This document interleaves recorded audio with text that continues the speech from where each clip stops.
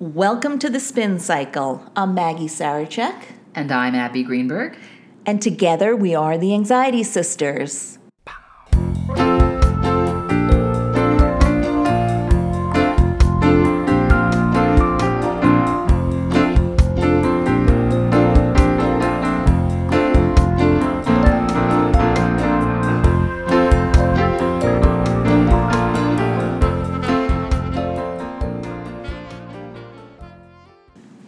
Hello, Anxiety Sisters, and welcome to our show. Today we're going to talk about a form of anxiety that's very popular in our sisterhood. But first we're going to take a little quiz. Well, maybe not a quiz, because some people have test-taking anxiety. Yes, I do. I do. So something else. How about a survey? Okay, today we are going to do a little bit of a survey. The first question we have for you is raise your hand if you... Wait a minute. Not Yes? if you're driving. If you're driving, don't raise your You hand. can raise one hand if they're driving. What if they're holding the phone with that hand? Don't hold a phone if you're driving. Okay. Okay. All right, well said. Okay, raise your hand if you've ever wondered if that weird sensation you felt in your stomach the other day was actually the beginning of a fatal illness. Abby has raised a hand. Yes. Okay, next question. Raise your hand if your doctor gave you a clean bill of health, but you're sure she missed something. Abby raised a hand again, vigorously. Last question. Raise your hand if WebMD is in the top 3 of your most frequently visited sites. Oh, Abs, you're raising 2 hands now. 3 for 3. Woo! Yes. Here's the thing, folks. If you raised your hand at least once, you may have IAD. Okay, explain to us what that is, IAD. Okay, IAD stands for Illness Anxiety Disorder, formerly known as hypochondria. And it's a real thing that lots of anxiety sisters have. I know we get a ton of questions every week saying that, I'm constantly Googling my symptoms and thinking that I'm really sick, or I don't believe my doctor, or I'm afraid to go to the doctor. This is what my anxiety is about. Is this weird? Am I the only one? And the answer is No. You are not the only one. Well, you're at least with me. There's 2 of us. No, at least. there's many, many, many of us. It's a out very, there. very common breed of anxiety. It's closely related to obsessive compulsive disorder, or OCD. Yeah. The reason why is because the whole idea with illness anxiety disorder is that it's obsessive. Right. So the thoughts keep spinning in your head. Right. You can't get them out. Right. You can't just relax or Right. stop thinking about And it. it's also closely related to panic in that way. Yes. That it's not something you can turn on and off very easily or at all. And it also can be ritualistic. Okay. Well, since I know you've dealt with illness anxiety disorder, can you tell us a little bit about your situation or your story? Sure. Okay, so my actual diagnosis is obsessive hypochondriasis, because that's what it was 15 years ago in the DSM before they did the new and improved version recently and upgraded it to IAD. For those of you who don't know, the DSM is basically the manual that all mental health, brain health disorders are in, and that's sort of how the psychiatrist or the psychologist writes down. It's sort of what you it's a have. diagnosis manual. Yes. So it's for That's a better insurance. way of saying it. Yes. Yeah. Yes. In any case, so they call it the DSM, and I think we're up to DSM-5 now. 5 or 6? Well, 5? Maybe 5. whatever. I can't remember. But when I was diagnosed, it was like DSM-2. So Right. So back then they just called me a hypochondriac. Right. Now hypochondria actually has developed sort of a stigma around it. It's like it's a mean thing to call someone a hypochondriac. But it really used to be just a diagnosis. Now it's illness anxiety disorder. And I was diagnosed with it because of my preoccupation with cardiac issues. This started in about 2008, I want to say. Mm-hmm. I started to believe that my heart was going to stop, just out of the blue. I was sure of it, that that something was going to be wrong with my heart and that it was just going to give out.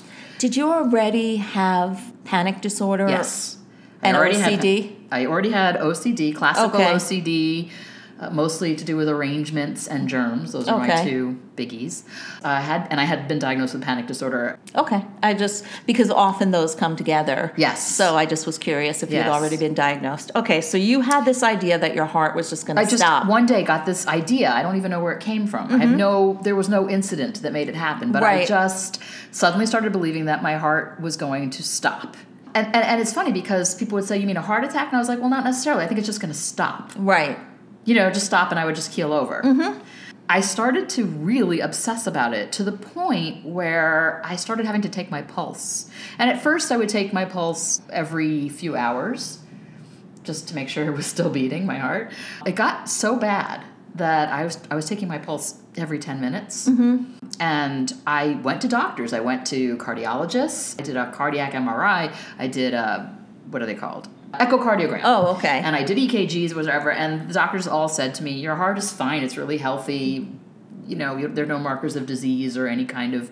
And there's a blood test you can take of some marker of how likely it is that your heart will have disease in the Problems. next 5 or 10 years." Yeah. And mine came out, Fine. very, very unlikely. Right. So, and this was multiple doctors. Right. And several ER visits. Right. So I had a lot of medical professionals whom I argued with constantly how wrong they were, but I had a lot of medical professionals telling me that my heart was fine.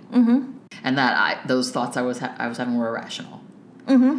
But I didn't believe anybody. I just Right. was convinced. Part of IAD is disbelieving negative test results. Exactly. I didn't, even when they showed me, they actually sat down with me and showed me on my echocardiogram. They'd say, showing me my normal chambers, normal beating. They showed me how I don't have a lot of variability when I'm exercising. All this stuff. It didn't matter. Right. I just was convinced. And, I was young. I was in my 40s. I was early 40s. So it wasn't like, I was 75 where that is more likely to happen than when you're in your 40s.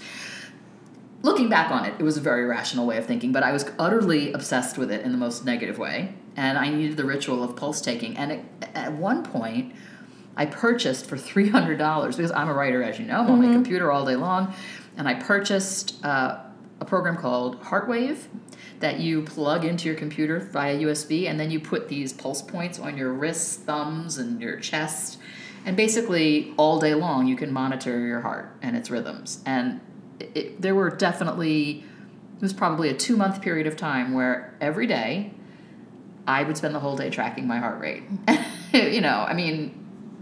With nothing remarkable ever happening. But I was watching it constantly, and I would take it to the bathroom with me because I didn't want to...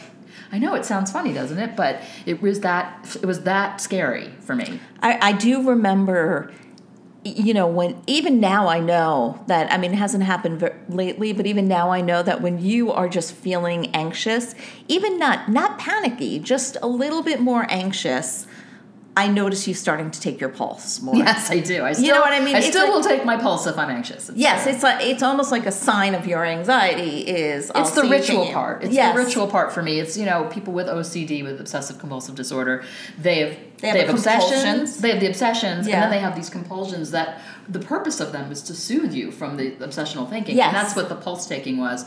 And I remember that summer, my husband and I went to Oregon for a couple-week trip that we had planned, and I wouldn't stay anywhere that was more than 5 minutes from a hospital. I really did a lot of kind of nutty things. It feels like a nutty thing, but it actually really is there in your brain, just like panic. Exactly. It is a form of panic. For some people, it can be generalized anxiety disorder and illness anxiety disorder. I can't tell you how many people in my life told me I was crazy and nuts and made me feel really bad about it. My husband was wonderful. He never, ever said anything of the sort. But it got to the point where I wouldn't leave my house because I was afraid that if I left my house, my heart would stop, and then I was terrified of my heart stopping in a public place. Yes. Like I was like, I don't want to die in Target.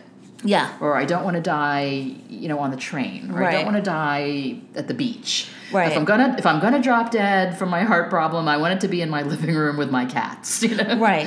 And so as you can hear, it has a lot in common with that sort of feeling of panic. That same feeling of it not being safe. to be outside, even Exactly. if the reason is slightly different. Exactly, but it can turn into full-fledged agoraphobia.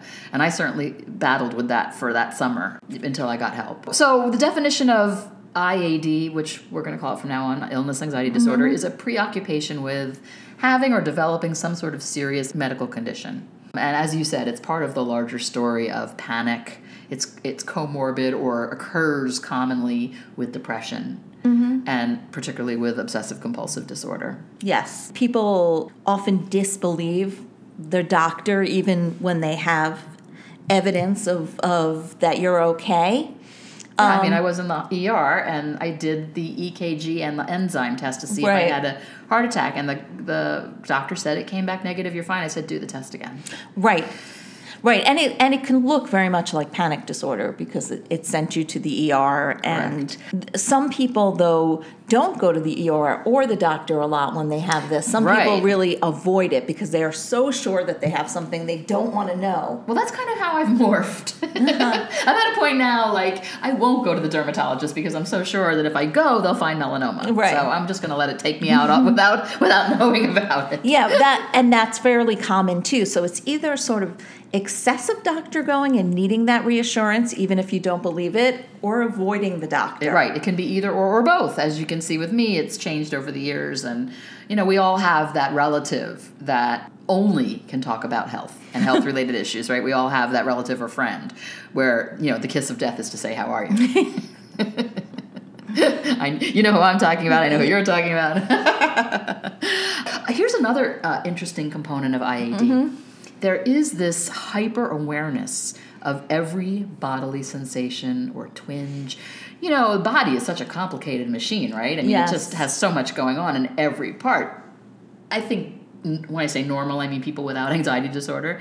Normal people probably don't even notice half of the things going on in their body, but I notice everything. I notice, most of the time, whatever I'm noticing is gas, but I'm calling you all the time and saying, okay, I'm feeling weird pains in my boobs. Remember that I called you? I even called you. That's true. It's like, and I don't usually have so much of illness you don't anxiety have it. disorder, but yeah, a lot of anxiety sisters are hypersensitive.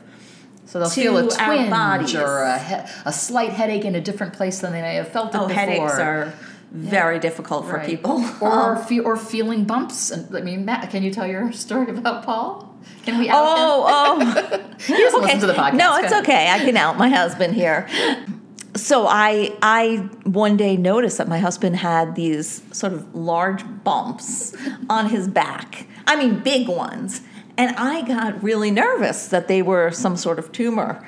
And I said, you have to get to the doctor immediately. I think you scared him. He was I totally- did. I was like, maybe I spotted something here. And so he did. He called his doctor and went in the next day. And he was like, my wife thinks, he called. He said, my wife saw something and she thinks it might be some sort of tumor. And the doctor said, of course, come in, because he didn't do that a lot.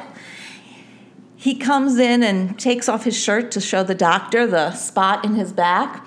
And the doctor's like, well, that's just a fatty deposit. And then he grew 2 more. And I was like, there is no way. They're big enough that you could see him through his shirt. I was like, there is just no way that's a fatty deposit. You have to go back to the doctor. He's like, every single doctor I go to tells me these are fatty deposits. I don't want to show them to anyone else. See, part of normal aging, we're told, is Yes. that your body develops unusual lumps, bumps, and discolorations. But for the anxiety sister, particularly one with IAD, any discoloration, any lump or bump can feel, very dire. As a matter of fact, there was one time where I was panicked about this lump I felt on my side. And so I made my husband drive home from work in the middle of the day to feel it. And he said, honey, it's your rib cage. It's an obsession with every specific thing. Is everything in the right place? Is everything working right? And I do think anxiety sisters, we often have heightened sensations of a lot of different things from outside us to inside us. it's hypervigilance. Yes, we have a real state of hypervigilance, which... That's because of the trigger-happy amygdala. Yes, and at one point that helped us survive. Yes. We would not be attacked by a saber-toothed tiger because we were aware. Yes. Yes, exactly. And that's what I always say now. Right. I haven't been eaten by a saber-toothed tiger, and that's something. It's success, Maggie. Yes. It's true success. Exactly. Really what happens is it takes up a lot of space in your life. Well, it's exhausting. And sometimes it does become hard to talk about. I mean, I'm not saying that Anxiety Sisters who have IAD only talk about health-related issues. But it's really all they think about in lots of ways. Yeah. But it becomes hard. And I do remember a phase where you were talking a lot about your health. You know, it wasn't the only thing you could talk about, but you were talking a lot about it, and we were still fairly young. And you kind of kept saying to me, that's not young. That's not young at all. I mean, I was like, it was very puzzling to me because I could not understand the obsession with it. Yeah. Because I said, we're sort of too young for some of these issues to really be that prevalent. Of course, some people are unlucky Correct. with these things, but Yes. you were pretty... Yeah, I was obsessed. Certain, Yeah, I was obsessed. And so I took turns either obsessively going to the doctor and disbelieving them, or not going to the doctor at all, but being sure that if I did go, then I would be diagnosed with something terminal. Right. And I think that IAD has probably grown because we have access to the internet and Googling. All right, who out there's a Googler? Yeah. You admit it. Come on, raise your hands. If you are, who Googles their symptoms? Like everybody does. Everybody does. Except for me, because for part of my treatment for IAD, which we're going to talk about after the break, is that I can't Google symptoms. Right. Right. But a lot of people do. They Google the symptoms. They go to WebMD constantly. Or to the medical chat rooms. Oh, gosh. Hanging out in the medical chat rooms and commiserating with other people with IAD. And right. We all know they don't know that they have IAD. But I'm just saying that the anxiety definitely can grow. It can be contagious. And I think the thing you said before about agoraphobia was really interesting, that sort of fear of leaving the house, because what happens is you really do start to avoid places or people or activities. A lot of women with IAD, they don't leave their house because they don't want to catch anything. They're afraid of germs, particularly in the winter. Right. A lot of people get very petrified about the flu and other viruses, and they won't leave their homes. Right, and they get more... We're not talking about the people that have some health risks or their children have some health risks. Right. No, we're talking and make a decision to be extra careful. We're really talking about I'm not saying you should spend a lot of time on the airplanes in flu season, so it's like, we get it. No, but I mean, there is a certain point of how much are you going to arrange your life if you don't have a serious medical condition around flu season. Right. But people with IAD believe that they have a seriously immunocompromised system and therefore would be susceptible to getting the flu. And people with IAD don't just worry about getting the flu, they worry about dying from getting the flu. Yes. Which, by the way, is much rarer than the media would have you believe. Mm-hmm. I'm not saying it never happens, but it really happens with the elderly, very, very young infants, and people with severely compromised immunity. I know. That's true. My 12-year-old likes to tell me when I'm getting obsessive about dying somewhere for whatever reason, he likes to always say to me, "But Mom, remember there's a risk to sitting on the toilet bowl. People die that way too." Oh my God, that would be a terrible place to die. I know. There was a story about an uncle in my family who was smoking on the toilet. I guess back in the day, you know, they smoked on the toilet, and he didn't realize that his wife had just cleaned the toilet with some sort of flammable thing, and he dropped the cigarette in the toilet and blew up. No. Is that a true story? It is. Oh my God, that's terrible. It is terrible. That's a bad way to die. Okay, we're going to get struck by lightning. We have to stop. Okay. One of the things we know is that it's shocking how little research there is on illness anxiety disorder. Mm-hmm. We're not even sure of the prevalence of this. Yeah, we were doing research on it, and we got answers everywhere from 7 to 14%. It was sort of all over the place. I mean, I think among people that already have anxiety, it must be higher. Just from the conversations we have with people all the time and the mail that we get all the time. I mean, that's honestly, it's one of the most popular topics on our Facebook page. It's one of the most popular topics in our groups that we work with. It's in our inbox. In our inbox. I mean, it is in our email. Constantly get people talking about health anxiety, and we've written a couple of blogs about it on our website, and when we repost those blogs, they always get a tremendous amount of comments and people saying me too, or I can't believe that other people have this. So that's why we decided to do this podcast, because we just want you to know that you're not alone, and that the good news is it's treatable, and we're going to talk about that next. you've made a lot of progress Oh, yeah. with your IAD, and I was wondering if you could share what you did. Okay, so I suffered from the worst of it for a few months, and it got to the point where I could not leave my house. And that's when I said, all right, I need to do something. So I went to see a psychiatrist who specialized in OCD because I recognized that it was something obsessive. And he put me on Prozac, which is an SSRI, often used as an antidepressant or treatment for chronic anxiety, like GAD or general anxiety. And why do you think he chose Prozac? He told me why he chose Okay. Prozac. He said that it's the first choice for obsessive thinking and Right. something called perseverating, Right. which is where you focus on something and you cannot get away from it. It just it spins in your head and you cannot stop. Right. It's a real go-to for OCD in general. Yeah. But of course, we are not doctors, and we don't even play them on TV. there are many people who may have this who Prozac may not be helpful Oh yeah, for them. I mean, one of my very closest friends who has has OCD, OCD. she tried Prozac and it didn't work for her, made her not feel well, and she does very well on another drug. So it's not for everybody, but it's probably the go-to. It's probably Right. where they would start with IAD or obsessive thinking. Right. So my treatment protocol was I started on a low dose of Prozac, I believe 20 milligrams, and then worked up to 40 milligrams, which is where I am now. And that's a daily drug. You take it every day. It's not like a benzodiazepine where you get instant relief. There was no relief for at least a few weeks, but then quite marked relief at week 3 or 4 for me. Right, because this is a brain illness. Right. And so it was truly amazing to me that within... it's like a turn-off switch. Yeah, within 4 weeks, I was all of a sudden just not taking my pulse anymore. It was really incredible, and obviously left my house right away and stopped obsessing about my heart Right. stopping, and it was really amazing to me how quickly that drug worked. There's lots of other treatments. Another part of my treatment was that my doctor wrote on a prescription pad things I'm not allowed to do. One of them was Google symptoms. He said, you may not Google symptoms on the internet, not for any reason. I mean, to the point where, like, this summer, I lost a toenail. And so I said to my husband, should I put a Band-Aid on it with Neosporin, or do I let it be free in the air? And he says, I don't know, look it up on Google. I said, I can't.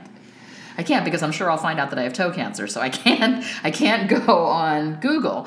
And it literally was part of my treatment, and it was hard to break away from that, because WebMD was my go-to site, and now I won't go on it. And he also told me not to watch any medical shows. Right. I used to be really into ER back in the day, and House, and Chicago Med, all those, all the hospital medical shows, yeah. Grey's Anatomy, and now I don't watch any of them. I can't, because I know that leads me into a darker place, and I don't want to go there. Right. I'm really happy not being as obsessed with my health, Right. and allowing myself to enjoy my life more fully. So that's been my treatment. I also did one session of biofeedback. And how was that? That was really great. Yes. There are a lot of similarities in panic disorder and in IAD and OCD. They all have a lot in common. And biofeedback is really a fantastic way where you can learn to control your breathing and your heart rate. If you've been diagnosed with more serious health issues, sometimes you can't take medication. Correct. And biofeedback is one of those non-medication ways Yeah. to really help your anxiety and panic around your health issues. If you'd like to know more about biofeedback, go on our website, anxietysisters.com, and put in the search box biofeedback. We have a lot of information about that. It's really interesting, and it helped me tremendously. And the last thing that I do all the time for treatment is I talk to myself.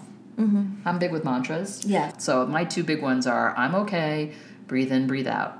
And I say them aloud to myself if I'm starting to feel wonky. Right. And that helps. Some other ideas for treatment is something called tapping. Some people know it as, is it EFT?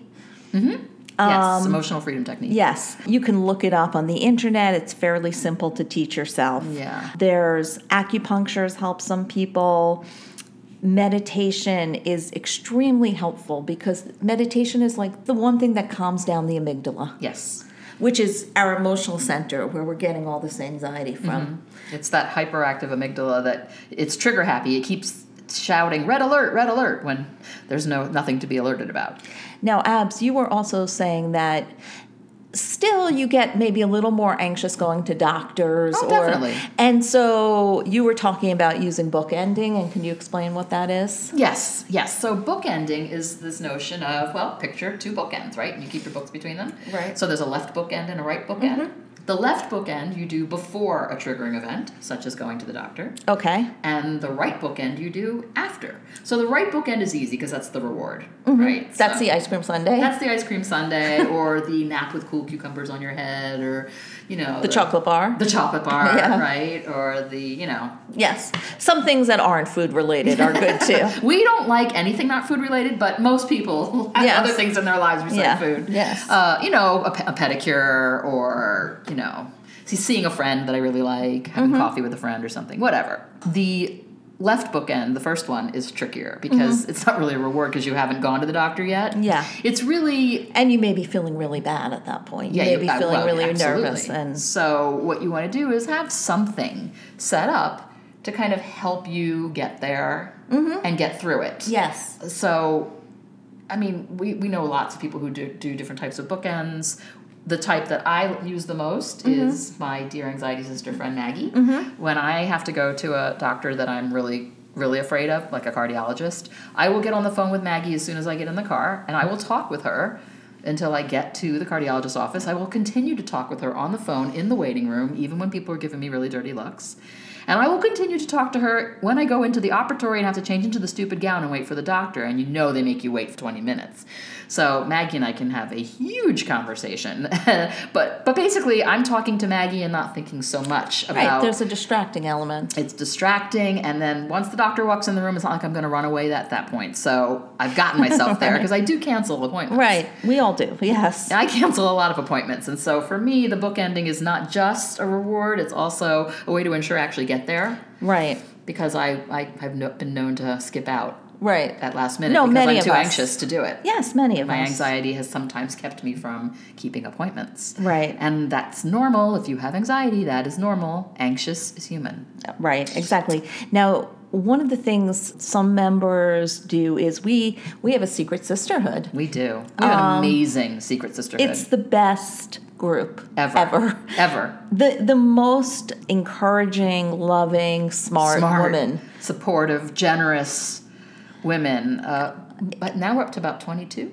Yeah, more or less. Yeah. We have a secret sisterhood. It's on Facebook, but you won't be able to see it because it's secret. And it's unsearchable, completely confidential, and private. And nobody outside our Facebook group can tell that you're in it or that you know anything about it. And we would never, ever reveal who's in that group. So never, under pain of... torture.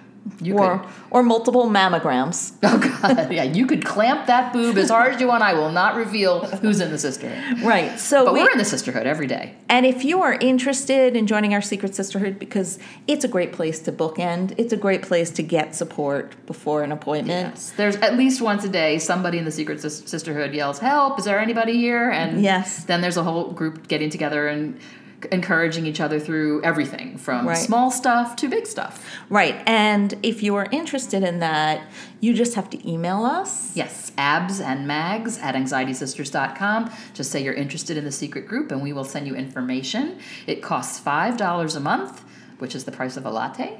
We feel like it's worth a latte to have such fantastic women in your life. Yep. Actually, the true reason we charge is because when we tried it without charging, it got really crowded with people who weren't committed. Right. So, right. And by committed, I don't mean institutionalized. I mean that they weren't committed to to being in the group. So anyway, that's a plug for our secret sisterhood. If you're interested, email us, or you can go on our Facebook page and private message us, and we will let you know how to join. Summing up, IAD, illness anxiety disorder, it's a real thing, closely related to obsessive compulsive disorder and panic. It's a real form of anxiety and a real diagnosis. Used to be called hypochondria, no longer because of the negative connotations that go with it.